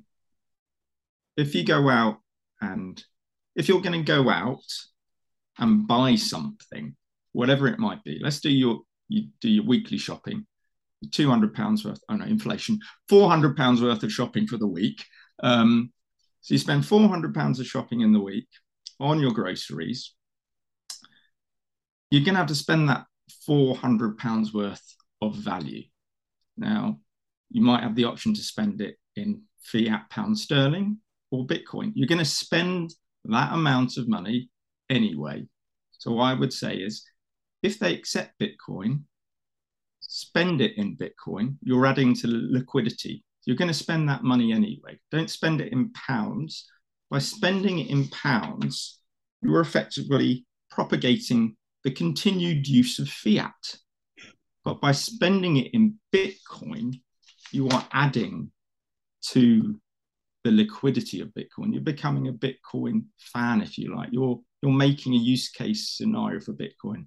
So if you get the opportunity, my plea would be, please spend your Bitcoin, not your fiat, when you have the opportunity. Otherwise, you're just a fan of fiat. If you got the two options, surely you would spend the Bitcoin to say, look, otherwise you're just encouraging the use of fiat, which I don't want to do. The only reason, or James will pick up the only reason when we spend our fiat, we'll come back to that, put an asterisk on that. We need to talk about that. Okay. So for me, I understand why some people might have OPSEC concerns in terms of maybe people would see them as Bitcoiners and go, oh, that guy there is a Bitcoiner. He must be a whale. Not necessarily. Some people are stacking small amounts. And Simon touched on sort of the OPSEC concerns people might have about going to meetups.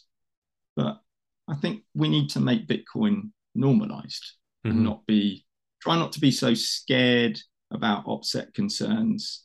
I think the actual OPSEC numbers are minuscule. The OPSEC sort of attacks in person are actually tiny. I would say it's probably a hangover from 2 or 3 years ago as well, for those that have been around a little bit longer, that this idea of, never selling. But there's a difference between selling and spending. There's a huge difference. I'm not selling my Bitcoin, motherfuckers. I'm not selling it for fiat. I am not.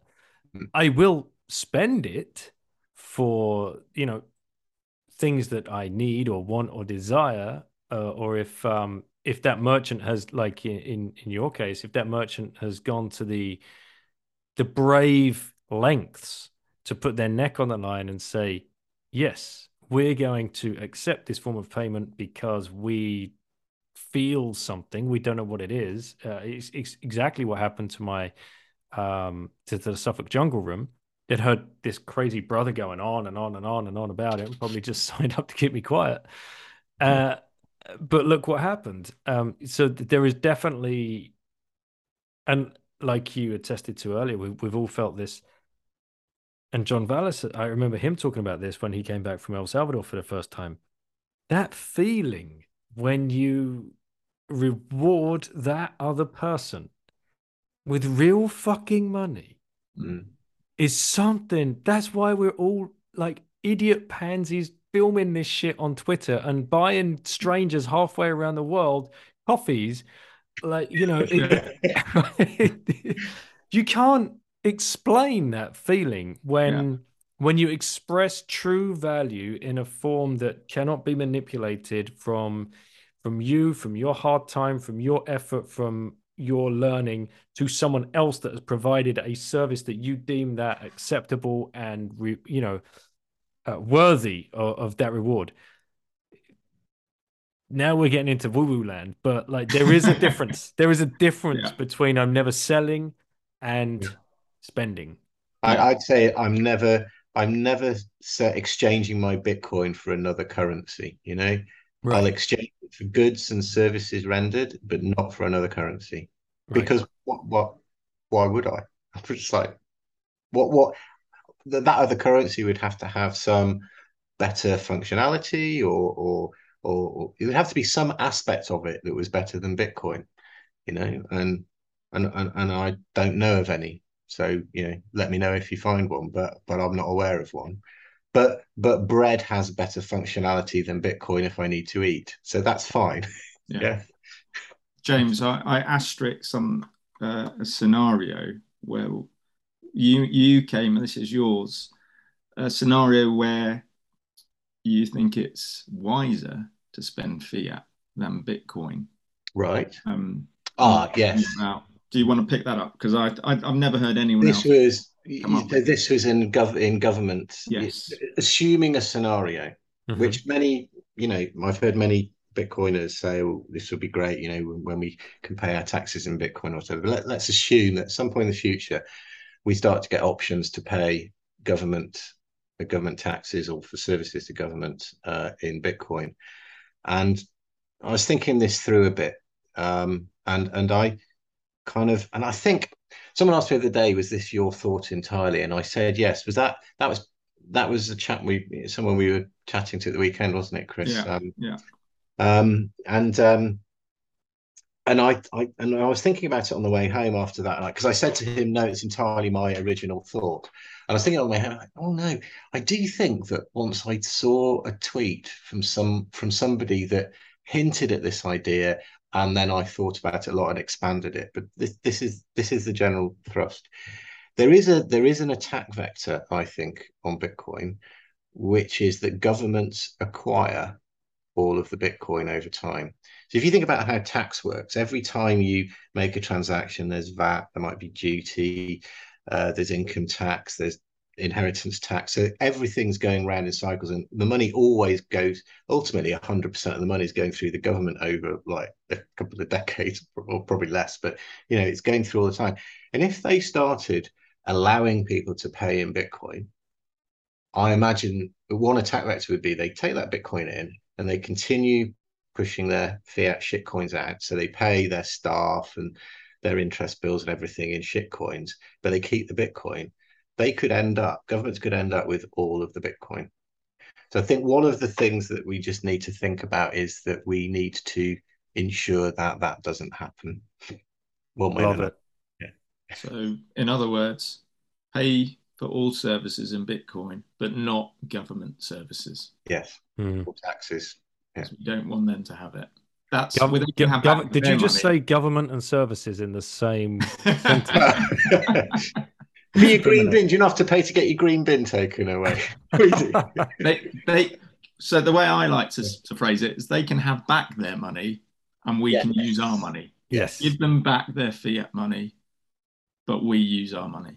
Yeah. If we get to that hyper Bitcoinized world. It's it's just a something to have very on the good. radar. It's not. It's No, not. It's it's a great thing to have on the radar, especially when they start rolling out their CDCs, because that could be the exact thing that they do.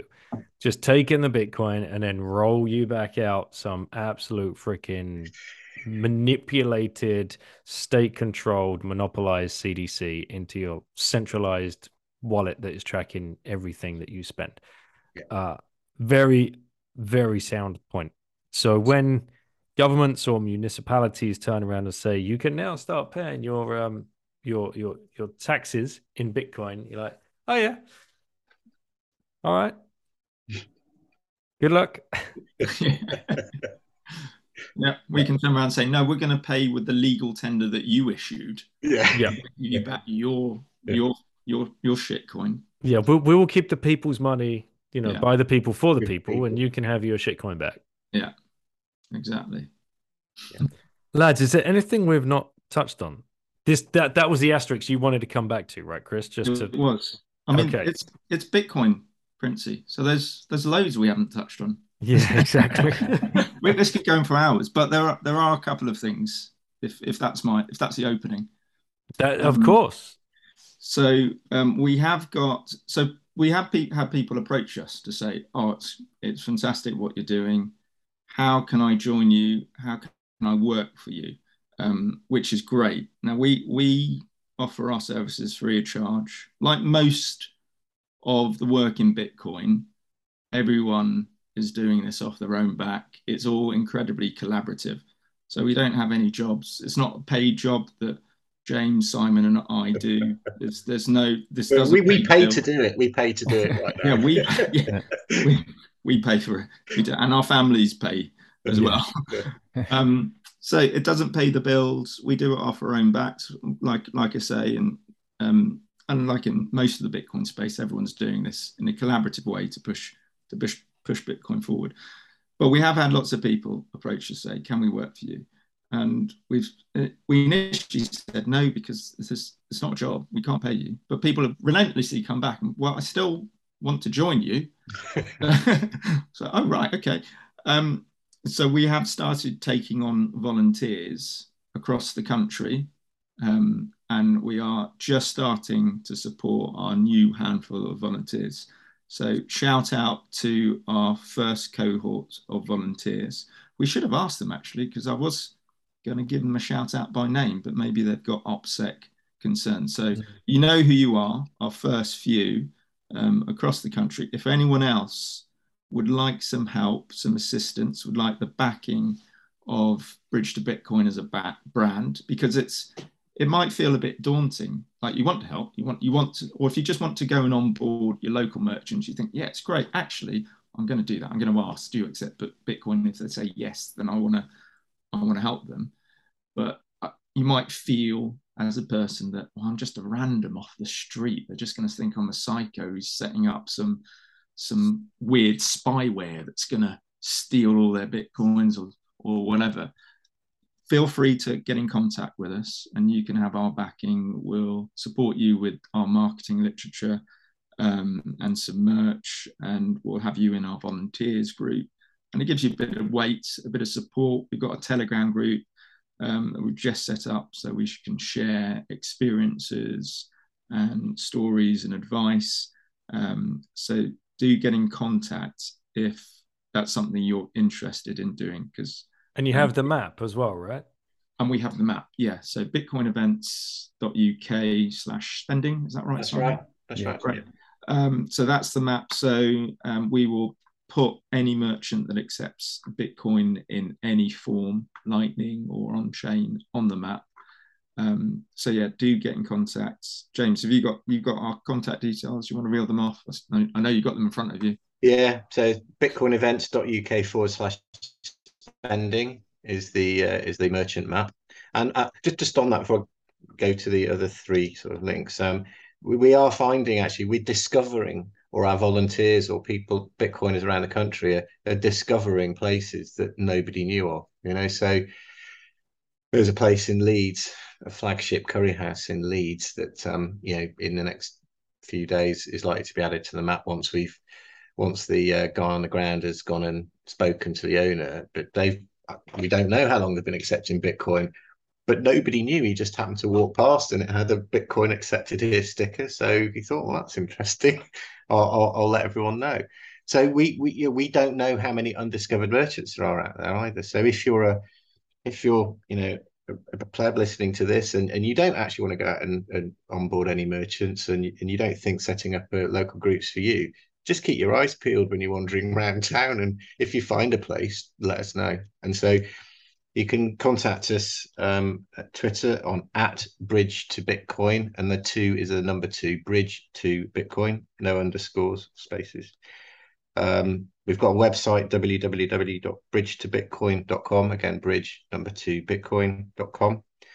And we're also bridge2bitcoin@gmail.com as well, if you want to send us an email. So those are the 3 ways of letting us know whether you're interested in being a volunteer, you just know, you found somewhere and you just want to let us know, or anything else. Or if you're a merchant and are curious.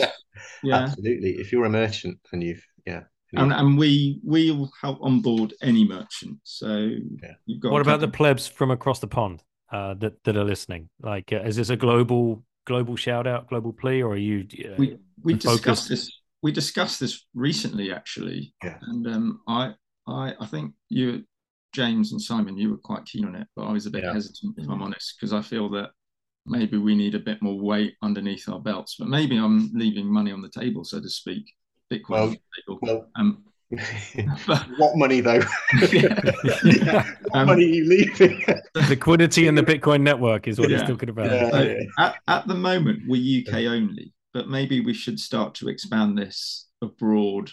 I mean, there's no harm in sharing our learnings. No, I think that's the thing. It's the model that we would share. I don't think the Bridge to Bitcoin is a global operation, but if there are any Bitcoiners anywhere else in the world who want to access our materials, learnings, have a meeting with us, understand how we're going about it, this is how you put the map together. Here's our brochures, all that sort of stuff. I'm very keen with sharing the model in that true open source sense, giving some time up to help get you started in whichever country you're in, for sure. Yeah. So I think that's the road. Here's a model. We're not there yet. We only started this. When did we come up? When it was not? Is it February? 3 months? Yeah. I mean, 3 months old. It's we've got a lot to do. There's a lot to do. So I think, again, that's another reason why trying to expand this over the world and say that we know where we're going and what we're doing, that's not true. I think we found something that makes sense and is having a result, but we don't know where this goes, really. Yeah. And also, there's a lot of work to be done in the UK, isn't there? Yeah, there is. And we're further behind than the US, for instance. So I think that's why we sort of felt that there was a bit of a gap that we needed to, if we're not going to do it, who is? So stepping in there and doing it. But plus, I don't know, Chris, if you were going to mention, just we may get a little bit of funding. I think it's not going to be a huge amount, but it was enough. It may be enough to help our volunteers as well, just to supply them with stickers, like Bitcoin accepted here stickers, window stickers, the leaflet that, I mean, it's an open source project, but we've helped to sort of put that Bitcoin for Businesses leaflet together. We have our own version of that, which is sort of UK based, and we're going to get that printed up, with quality print, which we can send out to people. I mean, anyone can print it on their own printer, but it's probably nice to have, a decent quality printer. We can send those as stickers.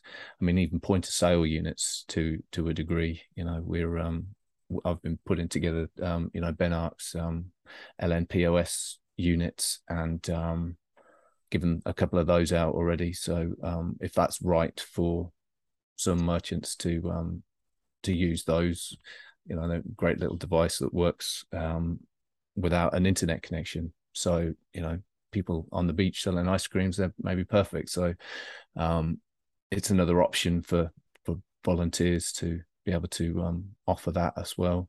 And hopefully with a little bit of funding that we might get from, is it Geyser or Giza? It's Geyser. It's Geyser. Is it Geyser? It's is. Geyser. We're not going with the English geezer. No. Yeah, this Essex discussion. geezer. I'm disappointed in you, Daniel, not going for geezer. That's all I can tell you. Is an Italian guy called Mick, shout out, that named the company. And the true Essex boy in me wants to call it Geezer. But it's got to be Geyser. I agree. was right I agree. Shout out to Mike with Geyser. So we're keeping our fingers crossed that we get some funding from them. And just to let the plebs know what's going on there, you that is like a Kickstarter for pleb platform where you can just list your idea, your project on the platform, and ask the plebs to fund you. But they also have this grant program running where they have some anonymously donated Bitcoin to give out to people that apply for grants, and I believe that's what you guys have done. Yeah. Correct me if I'm wrong. Right. Okay. Yeah, exactly. We're looking at setting up a crowdfunding page as well, but we just, with everything going on, we haven't got around to doing that. So we're hoping we'll be successful with receiving some fraction of a Bitcoin to help with producing some of the marketing material. But yeah, we should. So shout out to the Geyser Fund and Mike there. Also, I mentioned earlier the Edinburgh conference, the Bitcoin Collective at the Edinburgh conference. So we're going to be there on, I think it's 21st, 22nd of October. And Daniel, I think unfortunately you're at a different conference, so we won't see you there. I'll be in Prague for the Liberty in Our Lifetime. Yeah. So unfortunate clash there. So, but yeah, you'll be sorely missed. But we have got a promo code for that. If anyone wants to come and speak to us or meet us and talk about technicalities or ask any questions, we'll be there. We've got a discount promo code for that. So if you are going to buy tickets, there's a promo code box, and the promo code is simply Bridge to Bitcoin. So Bridge, number 2, Bitcoin, or one word, and you get 10% off your tickets. We haven't actually, you mentioned Ben Arc. Shout out to Ben Arc with his open source point of sale terminals as well, which Simon mentioned just a couple of minutes ago that he puts together, and is another option. I mean, that's a conversation in its own piece, how those terminals work, because Simon alluded to, you don't need an internet connection for them. I mean, that's like if you're at a festival, or you're a burger van, or you're by the coast where the signal, where you might not have the internet, that could be an option for you guys. But yeah, that's really interesting piece as well. And we might have a little product launch at Edinburgh, just as a little teaser to finish off with. So if you are coming to Edinburgh, get your sats ready for a potential product which we think Bitcoiners will absolutely love. It's a usable product, highly usable, but it will make you smile at the same time and give you a warm glow. I don't really want to say too much more. I know what it is. I know it's quick release sunbathing shorts, right? If only you were true, but I think you got there before us, Daniel. The warm glow gave it away. So Daniel, we'll have to send you something because you won't be there to receive yours in person. No, we'll get something into the post to you, hopefully. All right, so I love it. Whilst you're in Prague, you won't miss out on this. Hope to have this product launch in Edinburgh. I very much look forward to it. Us too. All right, guys. Well, if there's only one question left to ask, if you had one orange pill left to give to somebody, who would you give it to and why? Who's going to go first? I'll go. Let me go first. Is that okay? Okay. Well, we don't know yours, do you? No, we don't. No. I accidentally gave the game away earlier when we were chatting before we jumped in. Daniel, go on. You guys actually come prepared. Yeah, like Lauren, we came prepared this time. So I thought about this, and I thought what we're doing particularly, And the guy that I would most like to give my last orange pill to would be Tim Martin, the chairman of Weatherspoons. All right. Because I think that would be an excellent if we could get Weatherspoons accepting Bitcoin, I just think that would be awesome. That's a big merchant. Yep. That reaches a lot of people. He's a big character, and I think he's the kind of guy that, if he swallowed the orange pill, he's the kind of guy that would drive that through. He's a good one. All right. I love your. I love the fact we start with Adnams and you've just finished this with Weatherspoons. There we are. There's nothing to see here, guys. Well, I'll go. Mine. Well, I think a very influential person would be the best to give it to, whether you agree with what their influence or not. So I was thinking, who has a lot of influence? I think possibly the Pope probably has the most. You don't want to catch a really old Pope that's got a few years left to live. So maybe like a new Pope coming in, it's a job for life, isn't it? They go for 30, 40 years sometimes. So if a Pope, really got Bitcoin, that would be world changing, wouldn't it? I think. Mm-hmm. That'd be a good one. Yeah, good. That's good. I like that one, Simon. I'm going to go for someone who's not so popular, because if we can make him see the light and all the social positive implications that Bitcoin can have, maybe he'd change his working practices, not only for his workers, but also everyone else will see across the globe that he accepts Bitcoin. So I'm going to go down the merchant perspective again. This guy has his brand on vans across the world. I think everyone I know uses this service, probably more than we should. And I think, you're nodding your head, Daniel, like you know who it is already. Yeah.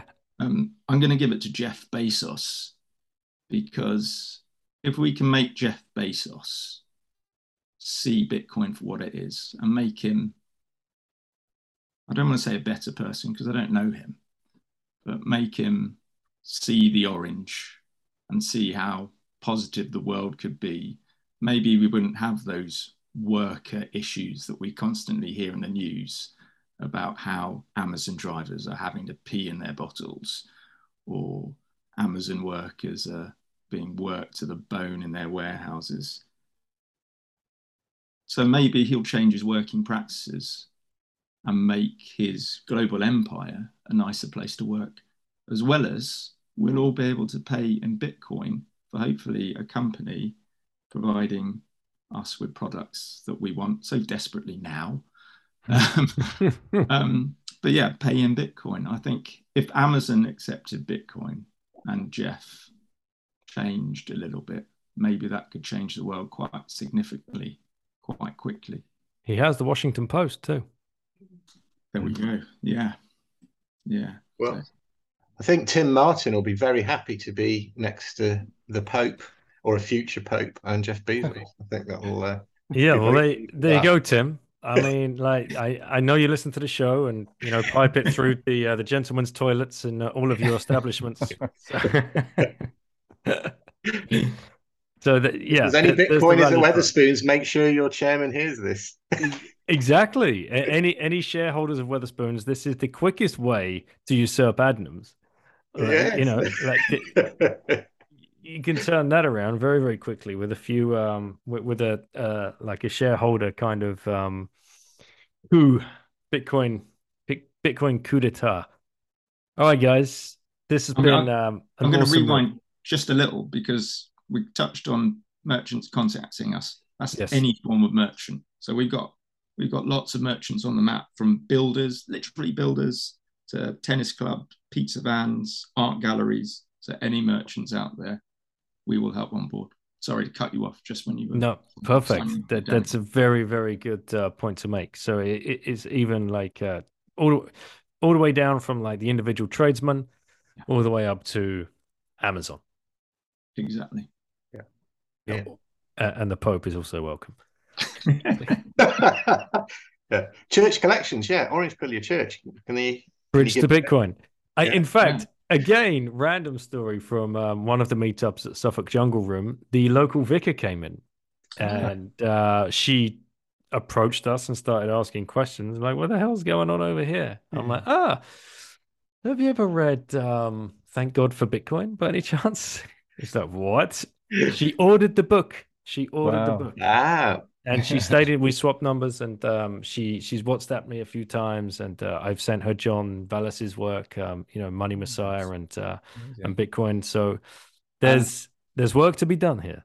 and if it's under the Ethics of Money Production by Jörg Guido Hulsmann, because that's got a lot of history going back 1,000 years about, particularly in the Catholic Church and its attitude to what good money should be, and what we got now ain't good money.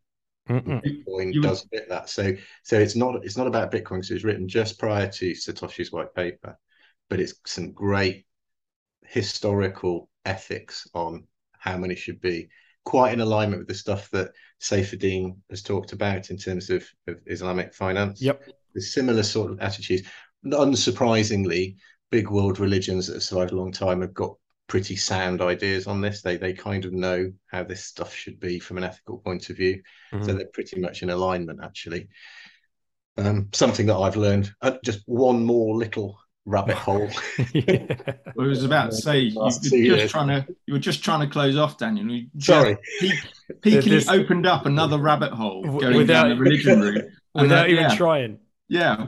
I mean, we had the Islam and Bitcoin conversation a while ago, didn't we, James? And that was fascinating in itself. And anyway, that's another podcast, Daniel. We've been going nearly 2 hours now, and you probably sign off for real. throw the next Bitcoin meetup in a mosque or a synagogue or a church or something. It's a great idea, actually. It's definitely on the list. That's got his mind thinking already. Or a Witherspoon, same thing. All right, lads. It's been a great rip. Thank you so much. Been a pleasure meeting you all in person. This is one of the first interviews I think I've done where I've met you all in person before I've actually done an interview. So it was great camping alongside you, Chris, at the Bitcoin Adventure, and meeting Simon and his wife and kids there as well. And James, I know you were there as well, and catching up again at the Real Bedford meetup was wonderful, and having that curry at the end of the evening. James, I know you shut off and drove like the 9 hours or something ridiculous down to Cornwall to reunite yourself. Yeah, it was a fairly heavy journey. Especially, I'd driven up from Reading in the first place to Bedford. Sort of 4 hours of hardcore, well, probably 4.5 hours of hardcore Bitcoin chat and presentations, and then off to Cornwall. Yeah, but look, you've got to live. You've got to live life. You've got to fill your time and pleb life. Yeah. That's pleb life. All right, guys, take care. Have a great evening. Thanks again. You too. Cheers, Daniel. Cheers. Bye. Well, there you go, guys. I hope you enjoyed that interview with the Bridge to Bitcoin team, who are living their best pleb lives, as you've heard. And why aren't you? That's the question. If you're sitting there listening to these podcasts and you suddenly felt that urge, you're that far down the rabbit hole, you're this many hours into your learning, and you are feeling that urge to stop being annoying Bitcoin guy down the pub and actually start building something that's going to generate some kind of knock-on effect to a wider audience, more people that are going to be hopefully a little bit more interested in what you have to say. That's why I started this pod.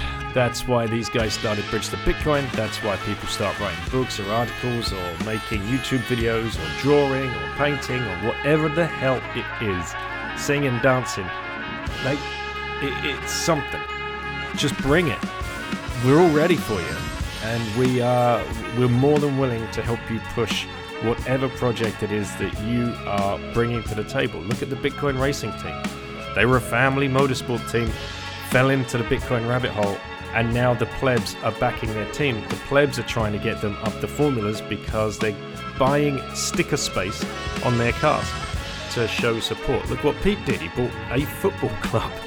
You know, there's different things going on here. Coin Corner managed to sponsor Oxford City because Josias, Coach Carbon, was just a key part there. He lived in Oxford and he could bridge Bitcoin with football and with an existing business in the space and start conversations and help conversations. This all happens because it's a grassroots movement, it's a pleb movement, and this is the only way sound money will be rediscovered. This is it. This is our time. We will do this. And there's no stopping us, as you can hear. And it doesn't matter what age you are, right? It doesn't matter if you're boomer, Xer, millennial, Zoomer. We're all in this together. And I love this community and what we stand for. So thank you guys for what you're doing over at Bridge to Bitcoin. It's so great. And thank you everybody for listening. Don't forget, check out the show sponsors. Hit up Swan Bitcoin in the US. Relay here in Europe. Coin Corner as well have you covered. Please make sure you are stacking safely. Get a fucking hardware wallet. That's the message. Please understand this. You can use shiftcrypto.ch/bitten. Get yourself the Bitbox O2 Bitcoin only edition hardware wallet. Take more control over your lives. Come find some of these guys, myself. I'm going to be in Riga. I'm going to be in Amsterdam. I'm going to be in Prague for Liberty in Our Lifetime. Go meet your people over on the West Coast in the US. Pacific Bitcoin, run by the Swan Bitcoin Maximalists. These are all great events. And get yourself some merch. Check out what Max is doing on the Bit by Bit pod.